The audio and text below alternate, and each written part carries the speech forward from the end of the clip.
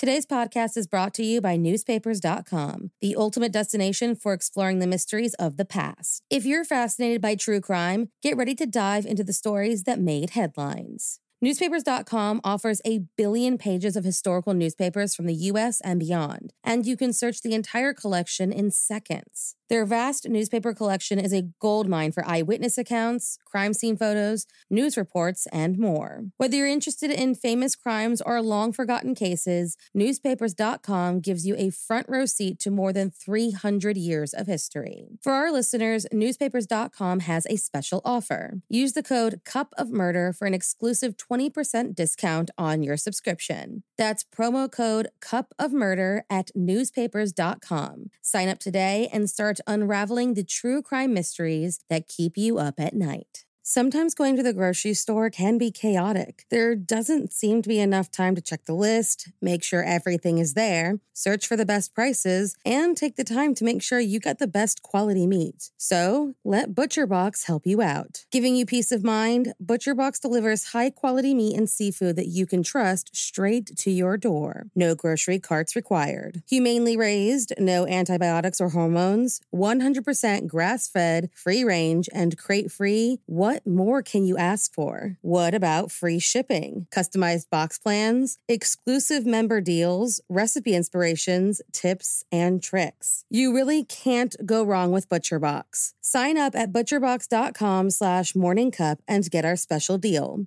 ButcherBox is offering our listeners a free for-a-year offer plus an additional $20 off. Choose salmon, chicken breasts, or steak tips free in every order for a year. Sign up today at butcherbox.com/morningcup and use code morningcup to choose your free for-a-year offer plus get $20 off your first order. Today's episode is sponsored by Ana Luisa. With Mother's Day fast approaching, I wanted to tell you guys about a brand I've recently stumbled across that took the daunting task of gift buying and made it an absolute breeze. Ana Luisa, spelled ANALUISA, creates high-quality, unique jewelry pieces at affordable prices that will make you, or whoever you give the piece to, feel empowered, elegant, and at their finest. I chose a few pieces for my mom this year, and I was so excited that I decided to give it to her a little early. She absolutely loved each thing that I picked out, and she's been wearing them almost daily. There is such a wide range of items to choose from that it makes it easy to shop for almost every single style and aesthetic. The best part, Ana Luisa is carbon neutral from their packaging to their products, meaning you feel good about what you're buying and how it impacts the planet that we live on. With high-quality jewelry starting at just $39, many designs to choose from, a stellar price, and care for the environment, Ana Luisa is a brand that you cannot go wrong with. Want to get some pieces for your mom or yourself? Go to shop.analuisa.com/morning to make Mom's Day and treat her to new jewelry pieces with Ana Luisa's Buy One, Get One 40% off sale. One piece for her and one piece for you. Remember that shop.analuisa.com/morning to get your pieces buy one, get one 40% off. I know you will love them. There were two more murders 15 miles away. When police arrived, they found the telephones and electricity lines. We have a weird homicide. A scene described by one investigator as reminiscent of a weird... Morning. Cup of murder. Medical mysteries don't always remain such. On April 20th, 2013, after days of fighting for her life, a woman died from a mysterious illness that left dozens of doctors scratching their heads. A mystery that they couldn't quite seem to solve. That was until a blood test revealed that it was not an illness that took her life, but a poison distributed by someone she knew quite well. So if you like your coffee hot but your bones chilled, sit back and start your day with a morning cup of murder.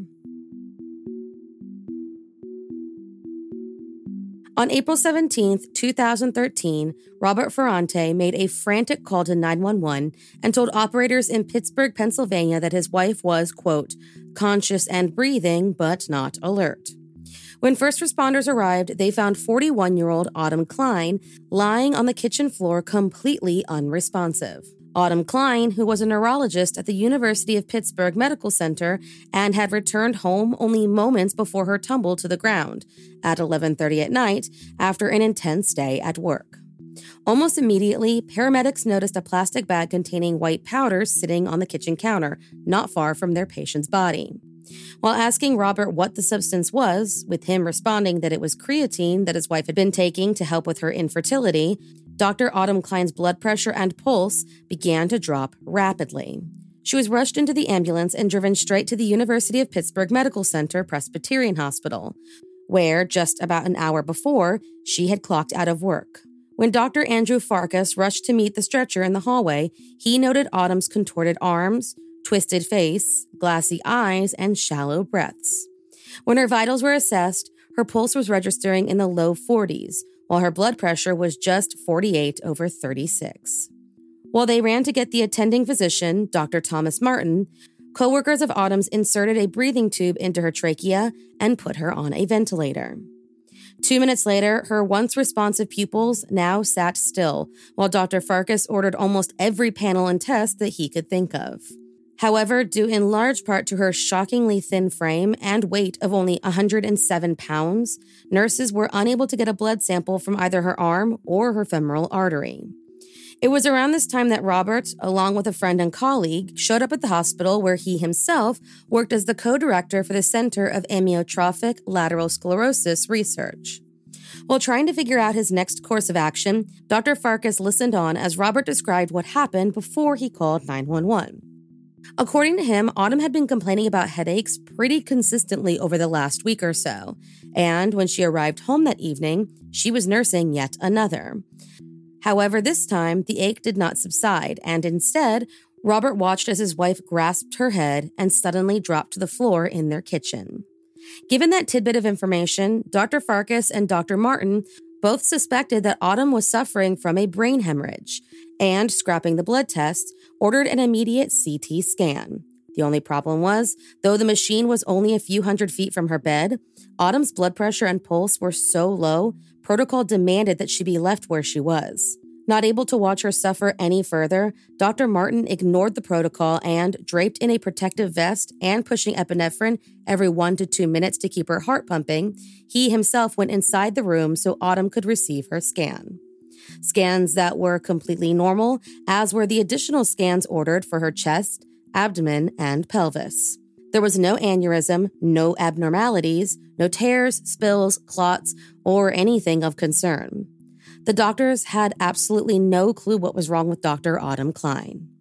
About an hour after she arrived at 1:20 a.m., Dr. Martin paged the hospital's on-call intensivist, Dr. Lori Shutter, who was shocked to find that her colleague, neighbor, and friend was now her patient. At this point, in addition to Dr. Martin, Dr. Farkas, and Dr. Shutter, Robert Ferranto, his colleague, Dr. Robert Friedlander, and Autumn's neurology chair, Dr. Lawrence Welschler, all stood there and spoke back and forth about what might be her prognosis. Everyone agreed that, despite having no clue what was actually causing her condition, Autumn needed a central line as soon as possible. Using an ultrasound, the doctors were able to finally locate her internal jugular vein, and Dr. Farkas inserted the catheter. As soon as he placed the tube inside, they all remarked just how bright red Autumn's blood really was. Fearing he may have accidentally placed a line in the artery, Dr. Farkas alerted Dr. Martin, who, looking at the ultrasound, found that the resident had placed the catheter correctly. Finally able to get some blood for testing, the treatment team, which now included a neurologist, a cardiologist, and an intensive care unit physician, found only one abnormality in Autumn's blood, a high pH balance that showed a high level of acid in her blood, indicating a severe metabolic dysfunction, and oxygen levels that were more than double what they are normally. Not sure why her levels were so high, the doctors decided to give her sodium bicarbonate to lower the acid levels and increase the ventilator's speed to try and level out her oxygen, all while continuing to push epinephrine pretty regularly. It was at this point that Dr. Shutter suggested running toxicology screens to check for any drug and or poisons.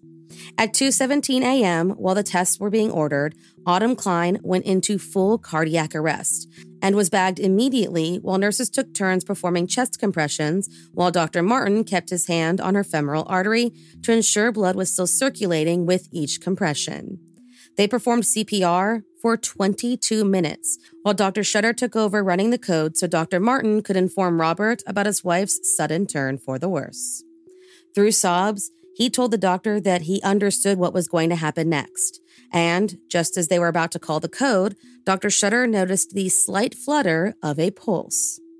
Using the paddles, the doctor shocked her heart and brought her back to a steady, yet slow, heartbeat. It was at this point that they paged the on-call cardiothoracic surgeon who, along with his fellow, discussed a number of different options for the next step of Autumn's care. A few different options were presented to the doctors, one being placing Autumn on an extracorporeal membrane oxygenation, EKMO, and the other being the installation of an intra-aortic balloon pump, but all carried with it a lot of risk for her unstable condition and extremely small frame. So small that they wouldn't even be able to place the ECMO lines. So they went with the balloon pump, but as they made their plans, Autumn's vitals once again began to plummet and rapidly changed their choice to an ECMO, despite the concerns that she might lose her limbs due to lack of proper blood flow from the procedure's large lines. With no time to get her into an operating room, the doctors called for an emergency ECMO team and wheeled the large machine to Autumn's bedside. The plan seemed to work and her vitals became regulated, while they gave her a transfusion of 2 units of packed red blood cells and made plans to cool her body to the point of hypothermia to help her recover from her cardiac arrest. Throughout the night, the doctors on her case talked about what may be causing her still mysterious ailment, and each made phone calls to local, national, and international experts to try and get as much information as they possibly could to try and help their friend. At around 5:30 a.m., it was agreed that Autumn would have to be moved from the emergency room to the cardiothoracic intensive care unit, and upon arrival, they hooked her up to an EEG machine to measure her brain activity. There was none. At around 8:20 a.m., Dr. Frank Guyette, a consultant with the hospital's post-cardiac arrest team, evaluated Autumn and found that, in addition to her lack of brain activity, her pupils did not react to light, she had no gag reflex, and her extremities showed no signs of movement or response to painful stimuli. Given all of this, he placed her chances of meaningful recovery at less than 4%. However, the doctors agreed that it would be unfair to make any big decisions about her lack of brain activity until her body was properly rewarmed. While all of this was going on, one of the doctors called a colleague and filled him in on the case and all of Autumn's symptoms. After listening to the whole story, the colleague suggested that, even though the chances were slim, they should run a test to look for signs of cyanide in Autumn's system. With very little else to go on, the blood was drawn at 2:32 p.m. on April 18th and sent over to Virginia to be tested. While the blood was on its journey to the lab, Lois and Bill Klein drove through the night from Maryland to be with their daughter. However, upon arriving at the hospital, Robert Ferrante refused to take them back to their daughter's room until his adult children, from a previous marriage, arrived from Boston and San Diego. With very little that they could do, the Kleins went back to the couple's home with Robert and their 6-year-old granddaughter, Sienna. They were finally able to see their daughter later that night, and as soon as they laid eyes on her, they knew her chances of living were grim. Over the next 2 days, the Kleins and various other family members shuttled back and forth between home and the hospital. But the longer Bill and Lois stayed with their daughter, the angrier they got with the situation. They felt as though they were being left out of every important conversation involving their daughter's care and condition, and were frustrated with their son-in-law's behavior during conversations with the doctors, often offering his own diagnosis rather than listening to their suspicions, with many noting his belief that his wife suffered from an electrical brain surge. With little else to do, the team of physicians started to look into Autumn's medical records and found that, in the weeks leading up to her collapse, she had gone to her family physician and complained about significant hair loss. However, other than an opinion to check into her hormone levels, there was nothing else of note in her medical files. As it became more and more clear that Autumn was not going to recover, the family started talking about her long-standing wish to become an organ donor, with the physicians noting that her liver and kidneys were in good transplant condition and the wish for an autopsy when the time came, especially considering that there could be a chance that, whatever was making Autumn sick, may be genetic and could affect their young daughter. Robert, shockingly, said no to the autopsy. In fact, he was so resistant that a number of the physicians noted the rejection in Autumn's charts. However, the law was not on his side, and in the state of Pennsylvania, an unnatural death requires an autopsy. On Saturday, April 20th, 2013, Robert brought Sienna to the hospital to see her mother, having spent the last 2 days sending her to school and telling her that Mommy had gone off to a meeting. He told her that her mother was very sick, and at 11:06 a.m., agreed to take Autumn off of life support. She was declared brain dead at 12:10 p.m. and officially pronounced deceased at 12:31. After her organs were harvested for transplant, Autumn's body was taken in for an autopsy where, much to everyone's dismay, nothing of note could determine her cause of death, and her body was released to the funeral home. After her death, one of the many doctors who tended to her case was still desperate to understand what happened to Dr. Autumn Klein.